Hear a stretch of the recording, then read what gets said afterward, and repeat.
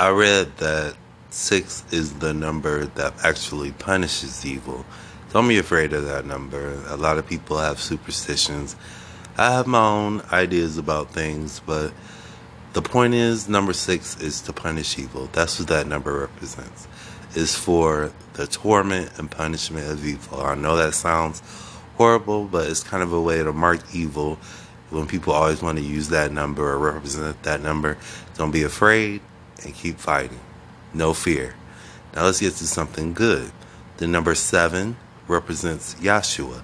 It's a perfect spiritual number. YAHSHUA offers mercy to all, especially all people of color.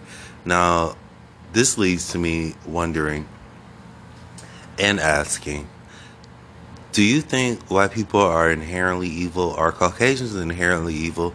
Because I'm noticing a lot of stuff. We notice a lot of stuff online, reading this news, and it's just disgusting. And I've signed a few petitions, made a few calls to so-called officials, white officials. One chick even had the nerve to try to sound sexy on her voicemail. Miss Thing, please. And she sound disgusting. But more importantly, anything really. But more importantly, the number 12 is another spiritual number. I may have already mentioned this. It's just certain numbers mean certain things biblically. I've mentioned this. I like to call this number theory. And I know the ancient Hebrews created gematria. It's not necessarily numerology. Numerology is bad. Numerology, tarot card reading, crystals and all that nonsense, all that folly, all that idealism and all that type of stuff. No.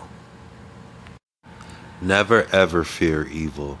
Like I said, certain things mean certain things, but if you have faith, that's what's most important. Faith with the Yahweh, faith with the YAHSHUA, faith in Yahweh, faith in YAHSHUA. Have faith and you don't have to fear anything. Nothing is perfect. Bad things happen. We make mistakes. We do stupid stuff.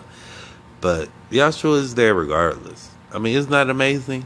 And then we get these numbers or ideals, not ideals, but ideas of numbers, and that they actually can represent things. Colors can represent things spiritually.